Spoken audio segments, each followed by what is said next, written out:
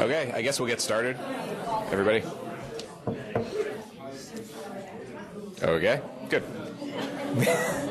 No one listens to me either, so that's perfect. Okay, so I just wanted to introduce Brock Christensen today, our speaker. This is the last Grand Rounds for 2015, so we'll see everyone back in 2016 after the holiday break.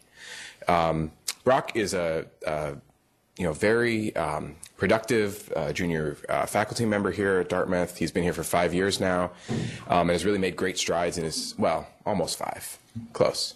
It's coming up on 5. Great strides in his research program. I think many people would agree that Brock is really the prototypical multidisciplinary investigator, and I think you'll see that in his presentation.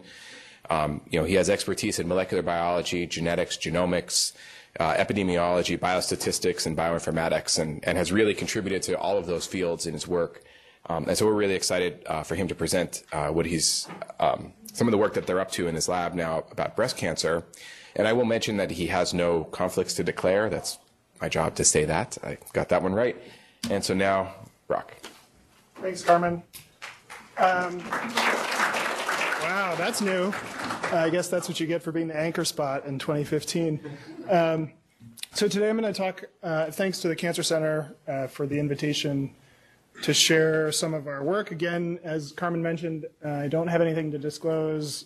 I won't discuss any off-label or unapproved products or devices, and I don't have any commercial support for this talk today. But what I want to do to start is show you a lot of data. So this is breast tumor and normal DNA methylation data contributed from the TCGA in 2012, where the left column here shows normal breast tissues.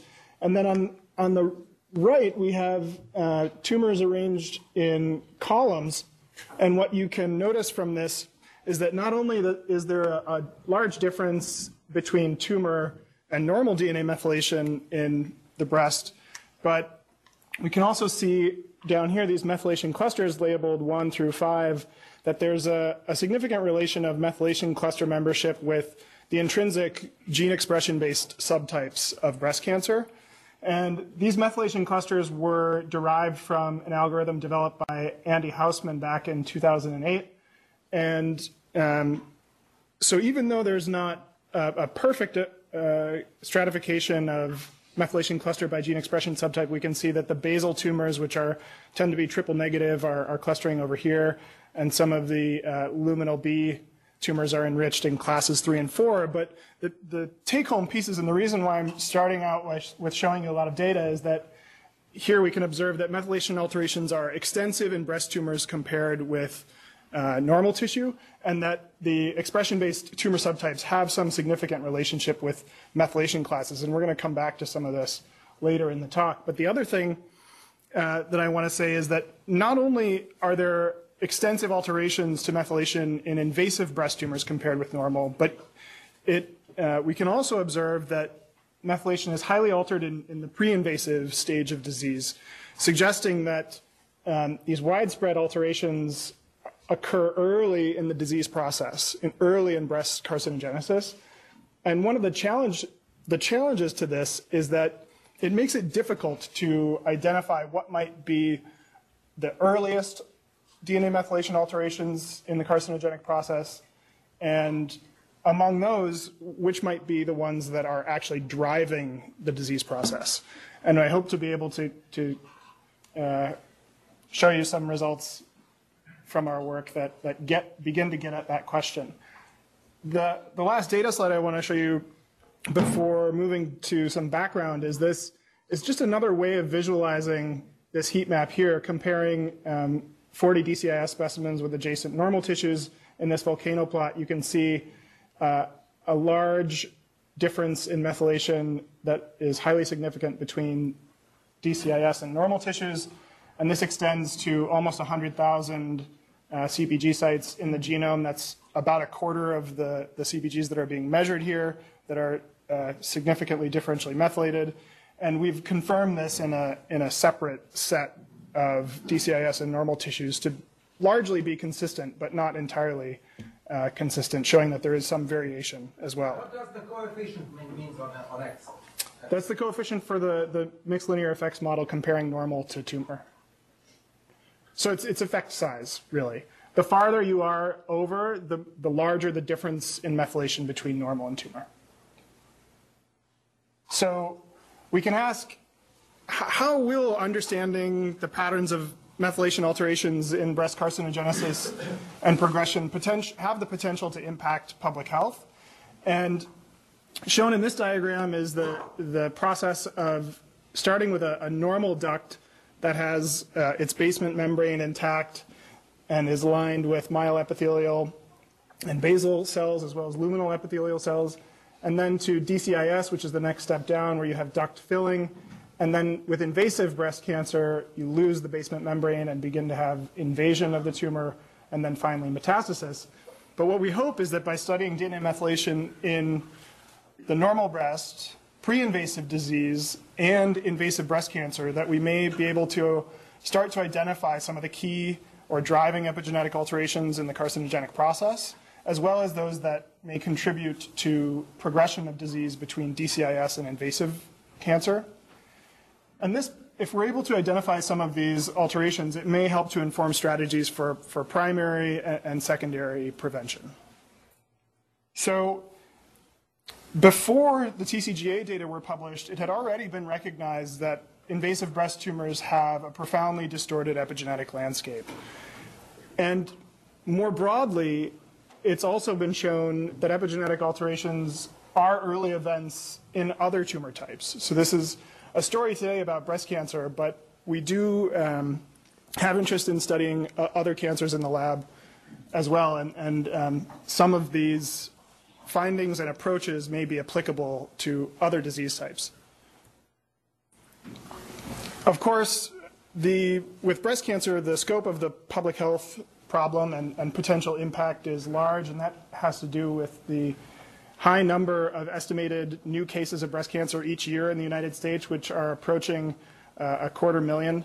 And to give you maybe a sense of that, the population of Vermont is something like 600,000. So, I mean, it's a large public health problem. So I'm going to tell you a little bit about, give you a little bit of background on DNA methylation to start, and then I hope to be able to tell you 3 stories of pieces of work in the lab. The first is the relation of methylation and DCIS and the future development of invasive breast cancer. And then I want to get back to trying to identify common and early alterations in breast carcinogenesis. And then finally, more of a broad approach to understanding the burden of DNA methylation alterations in breast cancer. So for those of you who may not be familiar, DNA methylation is an epigenetic mark, and it serves to control gene expression or gene expression potential. And it involves the covalent addition of a methyl group to the 5th carbon in cytosine. The reaction itself is catalyzed by DNA methyltransferase enzymes, where acetylmethionine serves as the methyl donor group. And it's important to recognize that the addition of methyl mark to cytosine occurs in the context of CpG dinucleotides in the genome, and that these CpGs tend to be, this dinucleotide, if you consider all possible dinucleotides, A, T, A, G, and so on, that CpGs are underrepresented in the genome by what you would expect. However, they do tend to concentrate in gene promoter regions in what's known as CpG islands. So again, CpG islands are just then concentrations of CpGs, and they tend to be unmethylated in normal cells. And these CpG islands occur, again, they tend to occur in gene promoter regions. They can occur elsewhere, but approximately half, actually a little bit more than half of human genes are known to have a CpG island in their promoter region. And this can serve to control gene expression or gene expression potential. And in tumors, it has been observed widely that methylation of CpG islands in a gene promoter region can lead to gene silencing. And this can happen at tumor suppressor genes. And you can also have loss of DNA methylation elsewhere in the genome where the state in normal cells is methylated, that is, away from concentrations of CpG islands. Now, to give you a sort of a visualization of how DNA methylation serves to participate in regulation of gene transcription, we can draw a strand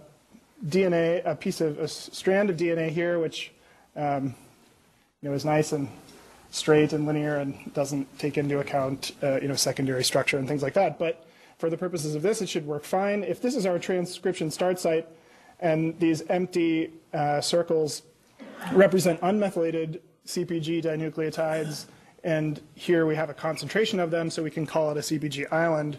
When these CpGs are unmethylated, it allows for the DNA tends to be open, and it's permissive for binding by transcription factors, which can recruit coactivators, and then the gene is able to be transcribed.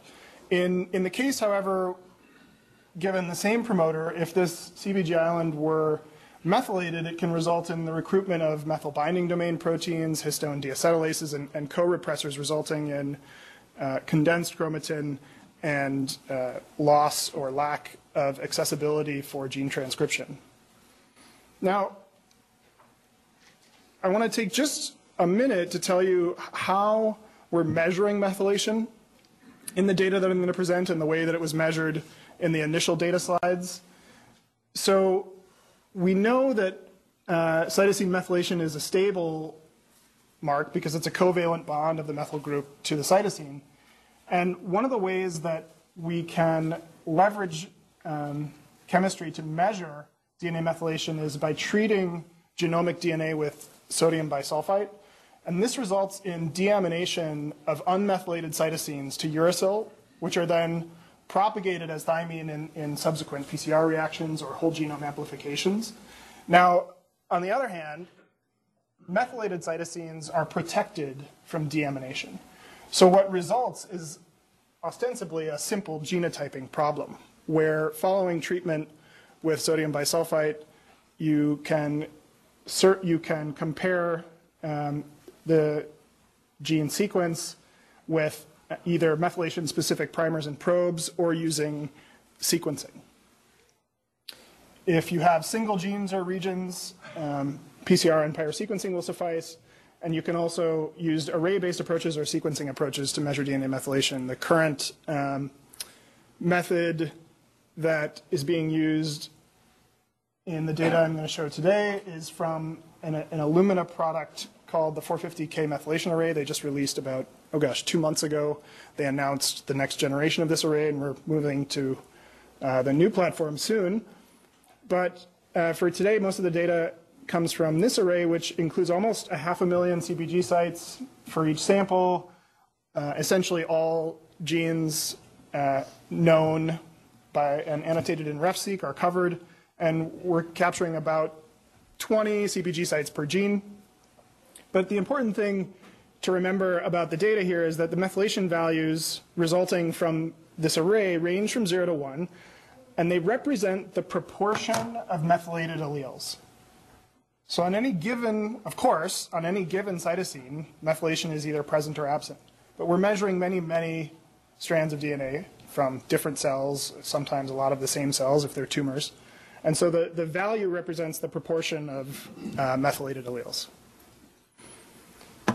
So the first story I'm going to tell you about is a study of pre-invasive breast cancer, DCIS, and where we measured methylation and asked whether we could understand if methylation patterns in DCIS are different in women who later develop invasive breast cancer compared with women who over a similar follow-up time have not or did not develop invasive breast cancer. To do this, we collaborated with Tracy Onega and her group with the New Hampshire Mammography Network. We identified 13 DCIS cases with a subsequent diagnosis of invasive breast cancer, and we matched approximately 2 to 1 on age to DCIS cases in women who did not have a diagnosis of invasive breast cancer over a similar follow-up period of, on average, 7 years. So we have a fair bit of follow-up time on these individuals. All of the samples were reviewed by Jonathan Marati and Eric Jensen in pathology to select the DCIS, they tend to be fairly small lesions, and so we had to review the slides and select the regions of the block that were DCIS so that we could access them and extract DNA from actual DCIS. And in addition, we collected some adjacent normal tissues, which is some of the data I showed earlier. We then used the 450K array to measure DNA methylation, and we also moved to test the relation of methylation with gene expression from our findings. And to sum up, because this work was recently published, we identified over 600 CpG sites with significantly altered methylation in the DCIS specimens from women who later developed invasive breast cancer compared to the women who didn't. And this is the thresholds here were not just statistical significance, but magnitude of difference in methylation being at least 10% between these two patient groups. To show some representative cumulative incidence plots for a couple of the genes where higher methylation was related with increased hazard of developing invasive breast cancer in the future. These are shown here, and our Cox proportional hazards models are adjusted, of course, for subject age as well as DCIS grade. We also were interested in understanding whether there was an enrichment for certain biological processes or genomic features among the identified genes with progression-related methylation alterations in DCIS. And using a gene set enrichment approach, we identified both polycomb group target genes and homeobox genes to be enriched among the progression-related genes in DCIS, as well as, and this was perhaps not too surprising given our previous work, but that CpG islands were significantly more likely to have altered methylation than elsewhere in the genome. But another question that we had is whether we may observe transcription factor binding site methylation alterations. And this, we found, we actually didn't observe any alterations here to be enriched among these genes, but it is something that we're continuing to think about and may, he doesn't know this, but we may try to talk to Chow about using his activity, transcription factor activity work to extend that investigation. We also wanted to ask whether the methylation alterations that were related with development of invasive breast cancer have any evidence for being related with altered gene expression, so actual gene function. And to do this, we accessed stage 1 ER positive breast tumor data from the TCGA where both DNA methylation and gene expression exist. So here this was meant to be a surrogate because we didn't have remaining tissue substrate or time and money at the time to conduct comprehensive gene expression analyses.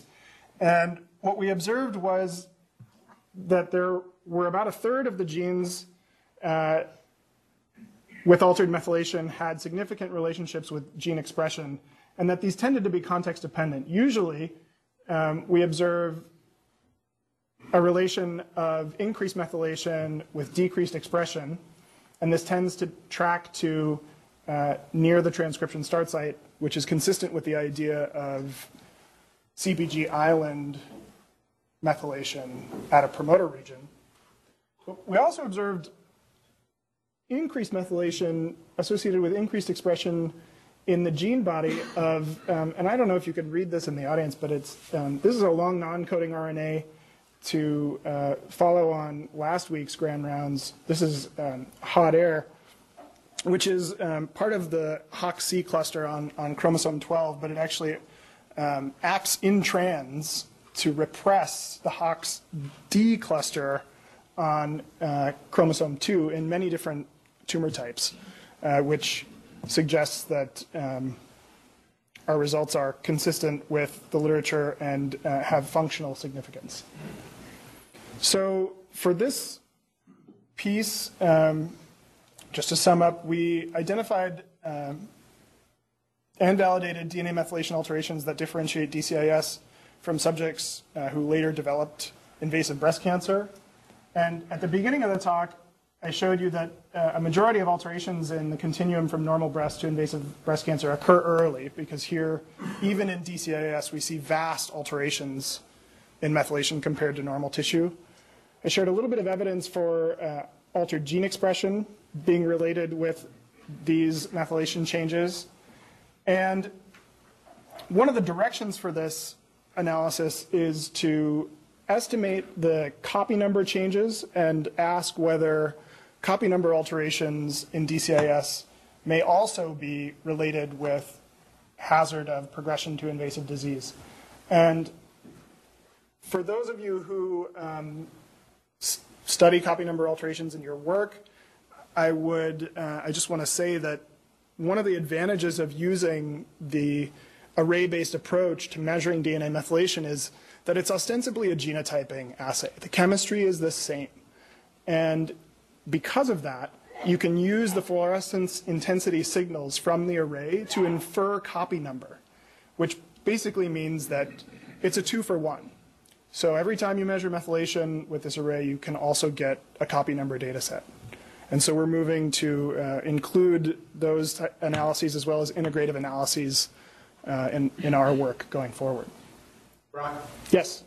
Did you see any relationship between methylation and subtype of the eventual cancer? A, B? Right. That's a good question. And so we haven't looked at eventual subtype with respect to intrinsic subtype, but and I'm not sure if Kevin looked at clinical subtype or not, but we may not have done that, and that's something we should definitely do. It is a small number of cases, but it's definitely, again, given the differences I highlighted earlier between invasive breast tumor subtype methylation, it's certainly something we can look into. Rob, could you comment on cause and effect? Meaning, could these methylation differences occur because they came from a cell that is more stem cell-like character, which might have inherently different methylation patterns, versus acquiring the methylation differences during the expansion?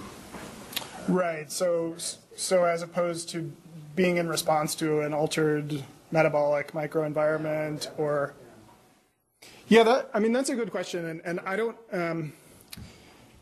More of a discussion, really. I think we don't have data to begin to answer that question.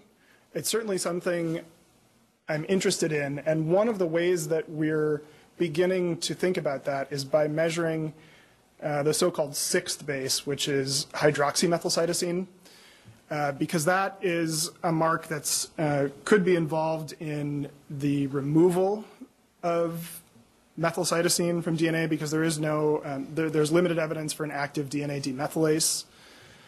And I'm not going to share that work today, but we have measured hydroxymethylcytosine in normal breast tissues. And one of the hypotheses is that hydroxymethylcytosine is important, particularly in stem cells, where it has been shown to be abundant, and that it may be akin to the notion of poised chromatin, right? So it's potentially an intermediate state that can, in a daughter cell, go in either direction. And that could help to get at that question, but we're not quite there yet. So sort of getting at Mike's question, do you use imprinted genes as sort of internal controls? Are they ever altered in their methylation patterns? So sort of in the whole process when they are. Right. So we don't specifically test for, in our analyses of, say, gene set or genomic context enrichment, we don't include imprinted genes as a specific target, but we could. You suggest that the methylation is a very early event, so that implies that when the cell, CpG site is methylated, this will be preserved until the later stage of the tumor. Right. You have the samples from the same patient, the comparison. Right. That's an excellent question, and it's we do need to go back to pathology, and I think we should. It makes sense to identify the invasive tumors from these women with DCIS we studied and measure those as well.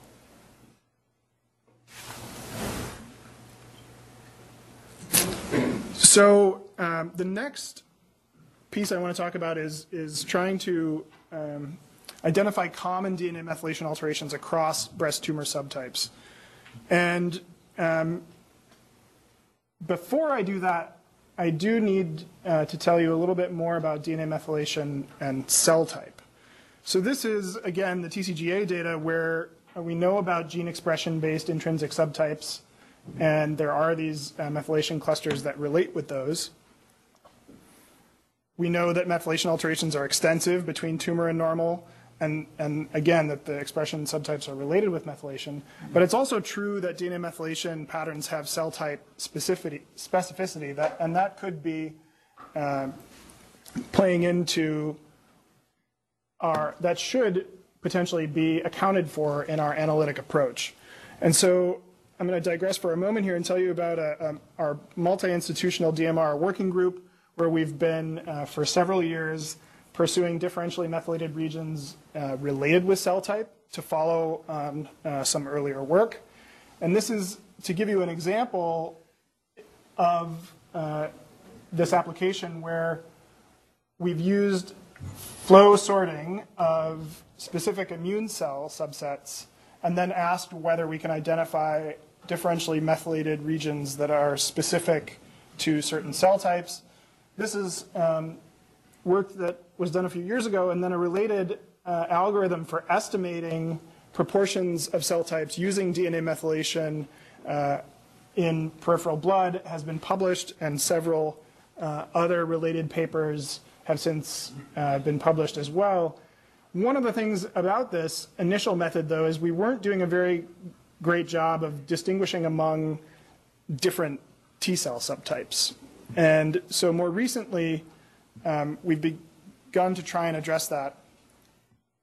And I should also say that, part of the reason for this is that if we can use methylation to estimate cell type proportions, then we can begin to ask questions about the immune system in the context of peripheral blood anyway, whether or not shifts in immune cell proportions might be related with exposures or outcomes.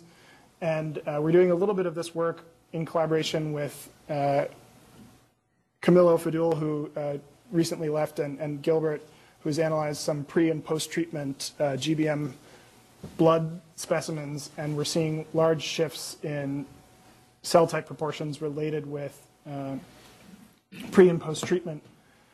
But it also allows, if we're able to estimate immune cell types, then one is able to adjust for variation in those cell types to have a better understanding of what methylation alterations are related with outcome, irrespective of mixture of sample types in a sample.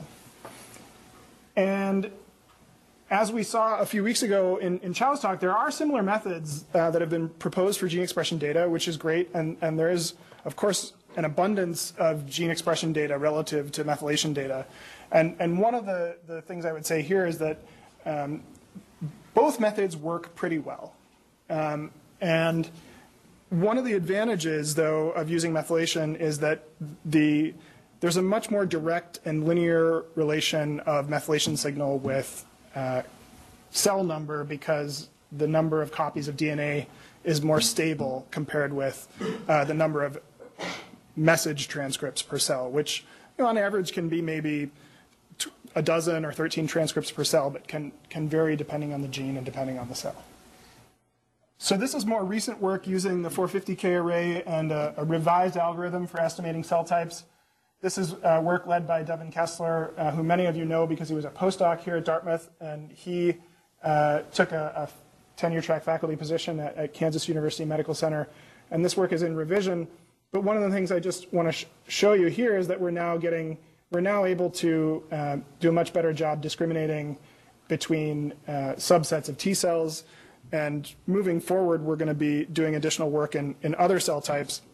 What's shown here are the predicted cell fractions from the new algorithm-based identification of differentially methylated regions and their correlation with fluorescence-based cell sorting.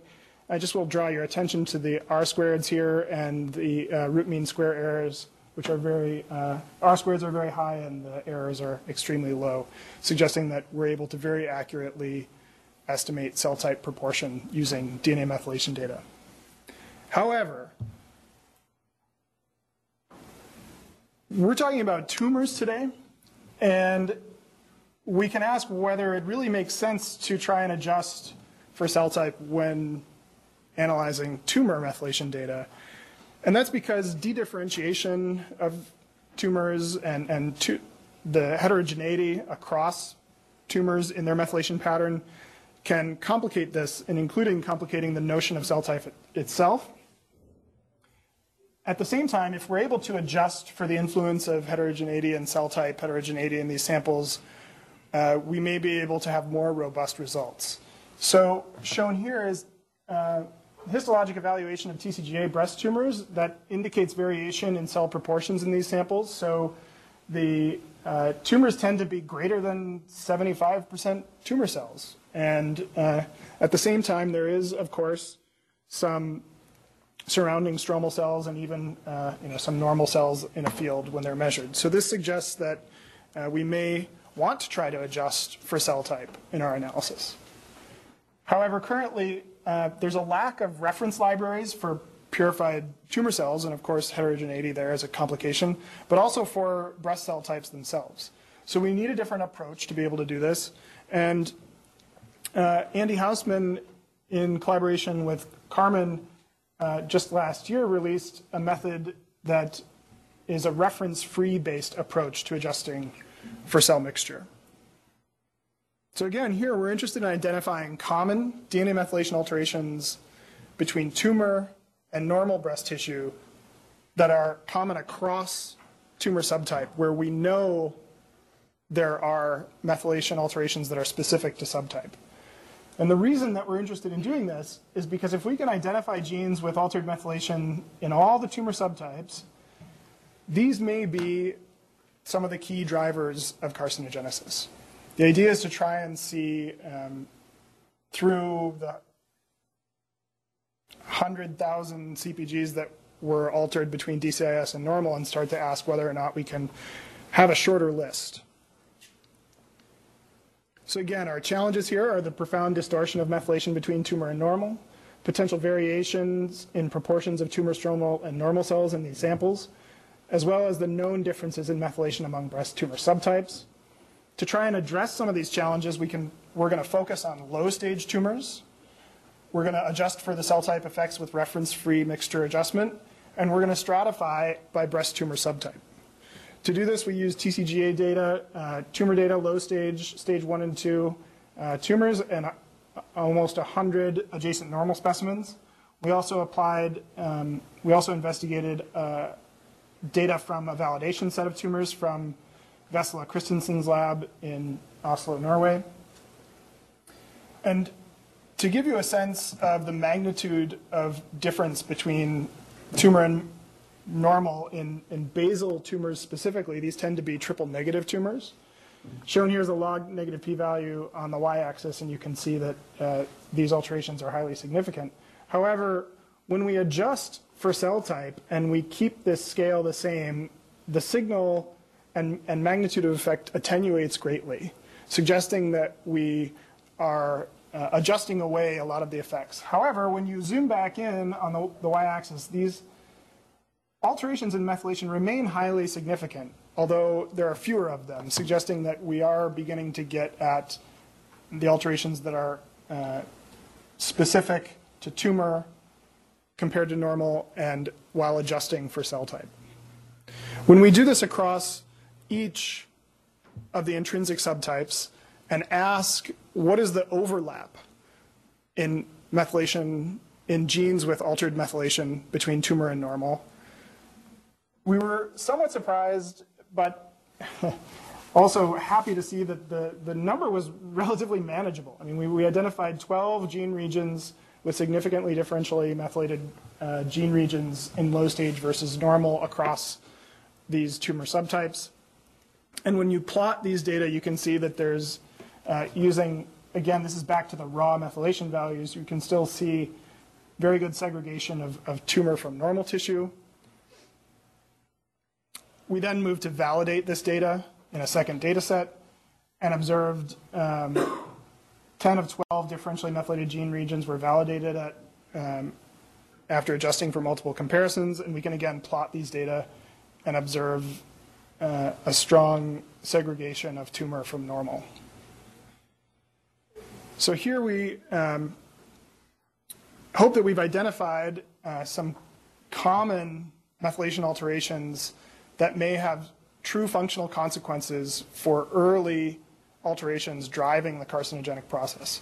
And that's something that we're going to follow up on in the future.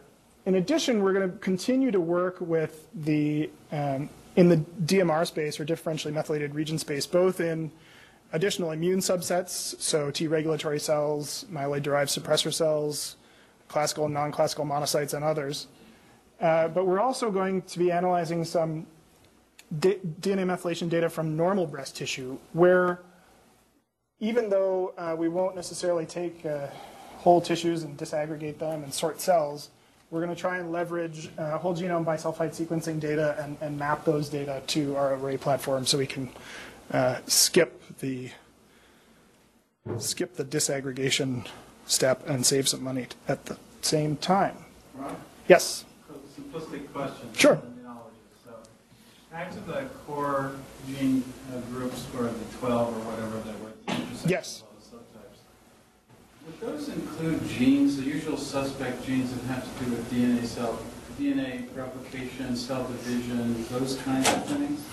Right. So The good news would be yeah. that you would expect that. The bad news would be that could be more of the effect than the cause, and it's chicken and egg kind of scenario. Right, exactly. So that's an excellent question, and I vacillated between sharing the gene list and not. However, I can tell you that there are several genes on the list that were maybe not a surprise. One was histone deacetylase 4, another was Raptor, and there are others that I had not heard of, but are implied in the carcinogenic process. However, one of the things that's really interesting is that the alterations to these genes tended to be in the gene body, which is not, I don't want to say it's not typical, but it's a place in the genome where people have only more recently begun to measure for altered methylation. People used to believe that all of the methylation alterations, or those that were of most biologic significance, were in the gene promoter. And so only as the technology has expanded to include these other regions have we begun to target them. And the reason why I think it might be particularly interesting that the alterations tend to be occurring in the gene body is that it may have something to do with control of either alternative splicing transcripts or potentially even expression of long non-coding RNAs that may act in cis to regulate that gene as well. So that there is a lot of exciting things to follow up on there, we hope, at least.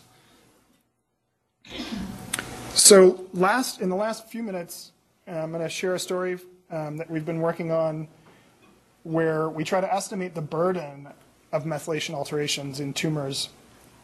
And part of the reason we want to do this is we want to start to understand or at least be able to compare the burden of methylation alterations to the burden of somatic genetic alterations, such as mutation and copy number alteration. Part of the motivation for this, again, comes from TCGA working groups. This paper was published 2 years ago in Nature and provides a pan-cancer picture of the magnitude of mutation frequency from exome sequencing. This is Getz, Lander, Meyerson, and others at the Broad. And you can see that you may not be able to read it, but it's melanoma way over at the right. And this graph shows that they're mostly C to T transitions related with UV exposure and on down the line. So we wanted to develop a summary measure for whole genome methylation alteration and to be able to compare tumors and their burden of methylation alterations. We did this using median normal, and part of the concept here, which is not incredibly complex but important, is that depending on where a particular CPG site is in the genome, its basal state in a normal cell is either methylated or unmethylated. So if it's away from a CPG island and tends to be away from genes, those CPGs tend to be methylated. This has to do with keeping regions of the genome that used to be considered junk and may encode retrotransposons, which could be active, keeping them silent. Whereas when you're near a gene promoter or in a CPG island, the alterations, you see increased methylation in tumor compared to normal. So we have to take the absolute difference and collapse these things to get a sense of the burden of alteration across the genome. So we've done this in the TCGA breast tumors, and we used our summary measure of methylation alteration to compare with mutation and copy number alteration. Shown here is our methylation dysregulation index stratified by intrinsic tumor subtype. You can see the same, or you can see a similar plot for the fraction of the genome with copy number alterations by subtype, as well as mutation burden. These epigenetic and genetic alteration burden summary measures are associated, significantly associated with subtype, adjusting for age and tumor stage. And we can next ask whether these alterations are occurring in concert or potentially somewhat independently of each other.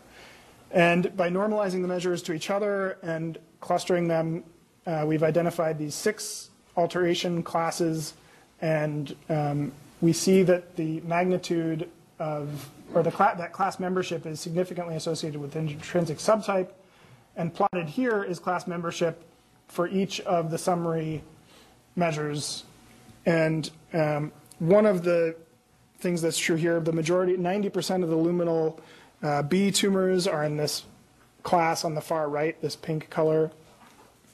And that we see some stark differences in classes by fraction of the genome altered, and then sort of this linear stepwise increase across our classes in methylation dysregulation. So we can see that the extent of methylation dysregulation and fraction of the genome with alterations is significantly related with intrinsic breast cancer subtype, and that these somatic alteration burdens do correlate with each other. One of the things that we're also observing is that there are specific gene mutations that are more prevalent in particular of these alteration classes, and that is something that we can pursue in the future. But another direction for this analysis is to take a similar approach to Lawrence et al. And compare tumor methylation with normal across tumor subtypes and try to gain an understanding of methylation dysregulation in that sense. And one of the things that's true here is that we see the order of these alterations, which of course is just sorted by methylation dysregulation index, as was the mutation burden figure. The order of these tumors is tracking in a similar fashion to those in the mutation burden analysis, and we're interested to pursue this in the future. And there's a new postdoc in the lab, Lucas Salas, who is actively working on this project. So I think that's it for the data. There are a lot of people who contributed to this work, including Kevin Johnson, who's planning to graduate in the spring. Other current lab members are shown here as well. The paper on common alterations in breast cancer across subtypes is work of a rotation student in the lab who has since moved to Penn. And the methylation burden work was actually contributed by both Kevin and an undergrad who worked with us in his senior year in the lab. Of course, I want to thank the DMR working group and our collaborators in Oslo. I hope I get to visit them someday. And the mammography network, our pathology collaborators and friends, all the study participants, and my funding. Thank you.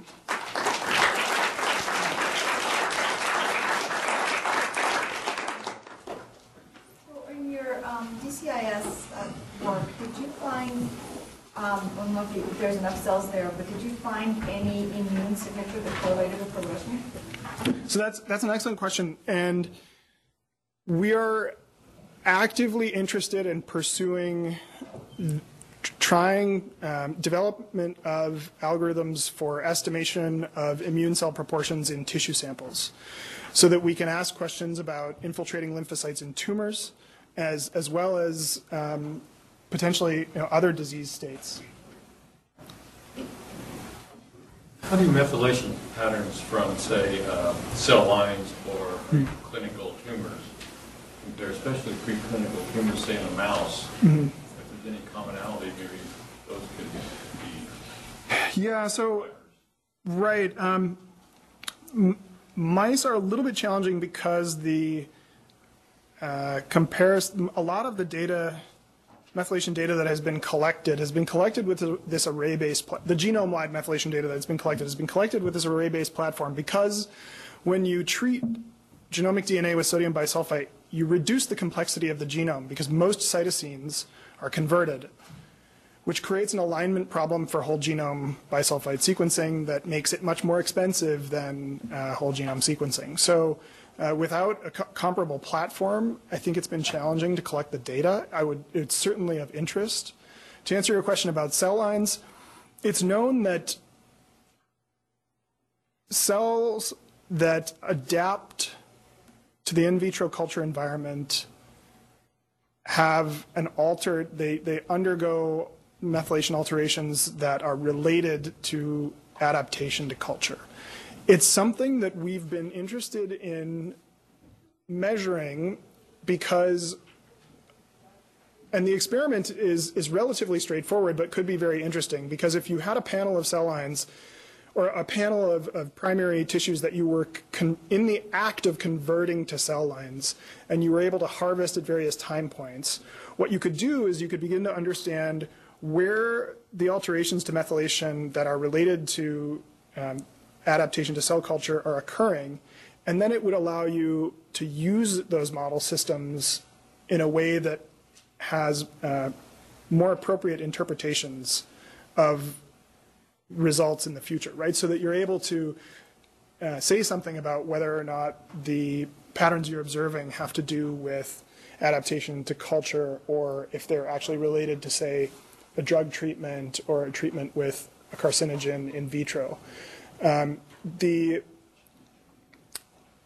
other thing I'll say about that is with respect to identifying differentially methylated regions associated with cell type, that's sort of this, there's a similar idea there because it is definitely true that it's not every single CpG site in the genome, it's not every single gene that is differentially methylated in relation with cell type. A lot of cell types have the same genes that are expressed in them, right? So it's a matter of getting a short list.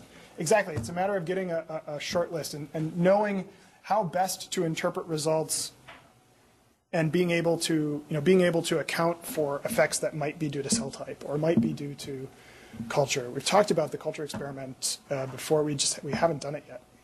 It's expensive. So the genome's a really big place, and yep. we have 12 regions that are common. Right. You mentioned that one of those had to do with the methylation pathway of genes. Histone deacetylase. But right, so it's a master regulator of right, so the epigenome. Could your assumption that there has to be a common pattern be flawed in the sense that because you know that the genetic profile and the driver genes in each of these different subtypes, so why would you make the assumption that right. there has to be a common So I should clarify. We by no means were assuming that we would find common alterations. I mean, the reason why we were asking the question is because if, in part, there were common alterations and it was able to reduce the target list, it would make for a question that could then be approached in a model system in a more efficient way. But we didn't necessarily believe, I mean, that's a part of the reason we asked the question is because we see such stark differences by methylation or by intrinsic subtype of disease. However, one of the motivating factors that I didn't really talk about a whole lot is that if we were able to have a panel of common early methylation alterations, you might be able to start moving towards a primary secondary prevention or screening-based approach. And one of the things that we're doing, and I didn't talk about today, is we're moving towards analyzing DNA methylation in normal tissues, from normal breasts, from disease-free subjects. And in collaboration with the New Hampshire birth cohort study, we've been collecting breast milk samples for almost 2 years now. And we have a freezer filling up, and we're beginning to measure methylation in those samples, because if you can have it's an opportunity potentially to identify early alterations. However, we didn't necessarily believe that we would find these common alterations, and we're particularly surprised by the observation that they were tracking to gene bodies, and the other thing I would say is that that doesn't necessarily suggest that it's methylation itself that is the cause of or contributing to contributing to carcinogenesis. It could be that there's an effect of that methylation that is contributing to carcinogenesis. And what's really interesting about that is if we can begin to understand what that is, that it might be more targetable than the current therapeutic strategies for epigenetic inhibition, whether it's histone deacetylase inhibitors, which are broad, DNA methyltransferase inhibitors, which are broad. But we have a lot to do yet with that result. In the context of those broad inhibitors, I mean, people have done studies, I mean, it seems smart that a tumor would co-opt epigenetic mechanisms to escape treatment. Is there evidence that in the absence of de novo mutations, tumors radically rearrange their gene expression pattern through methylation during the course of treatment, and the cells that grow out on the other side would have been responsive to broad-acting epigenetic data? Yeah, I don't know that there is much evidence for that, but we are interested in the relation of methylation patterns with response to treatment, and specifically in testicular cancer. Mike Spinell's been doing a lot of work, and we've recently begun a collaboration based on his studies of testicular germ cell tumors and response to cisplatin, because there's one of his collaborators at Indiana has a clinical trial where they're using DNA methyltransferase inhibitors in refractory TCGTs. I'm just a participant, but Mike's leading the work in that realm. It's something we may be able to start to address there. But there aren't many solid tumors where DNA methyltransferase inhibitors are applied. When you compared your mutation index to the change, can you compare gene by gene to see if there are oncogenes being suppressed or are tumor suppressors being methylated? We could. Yeah, I mean, that's something that we may, we'd have to be, we would definitely have to have an analysis plan so that we didn't, so that we could choose have a thoughtful approach to choosing target genes that would be more likely to, where we'd be more likely to observe the pattern of interest, because I mean, otherwise it could be too big of a problem to tackle. But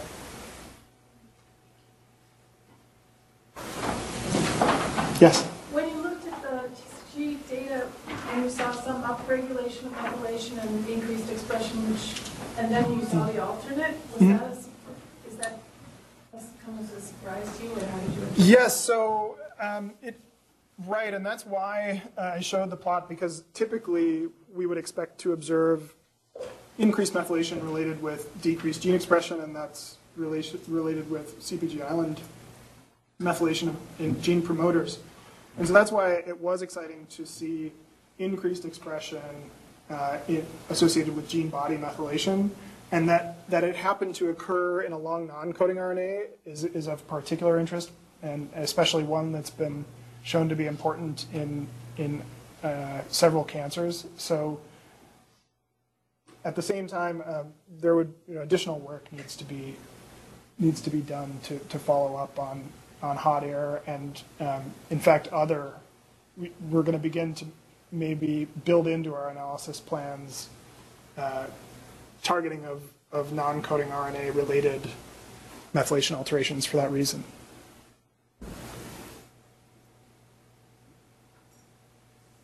Okay, thank you.